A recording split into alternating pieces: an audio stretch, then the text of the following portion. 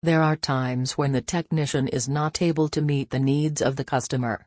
In that case, if you have problems with the services provided by the company, you should contact the company or avoid that company in the future.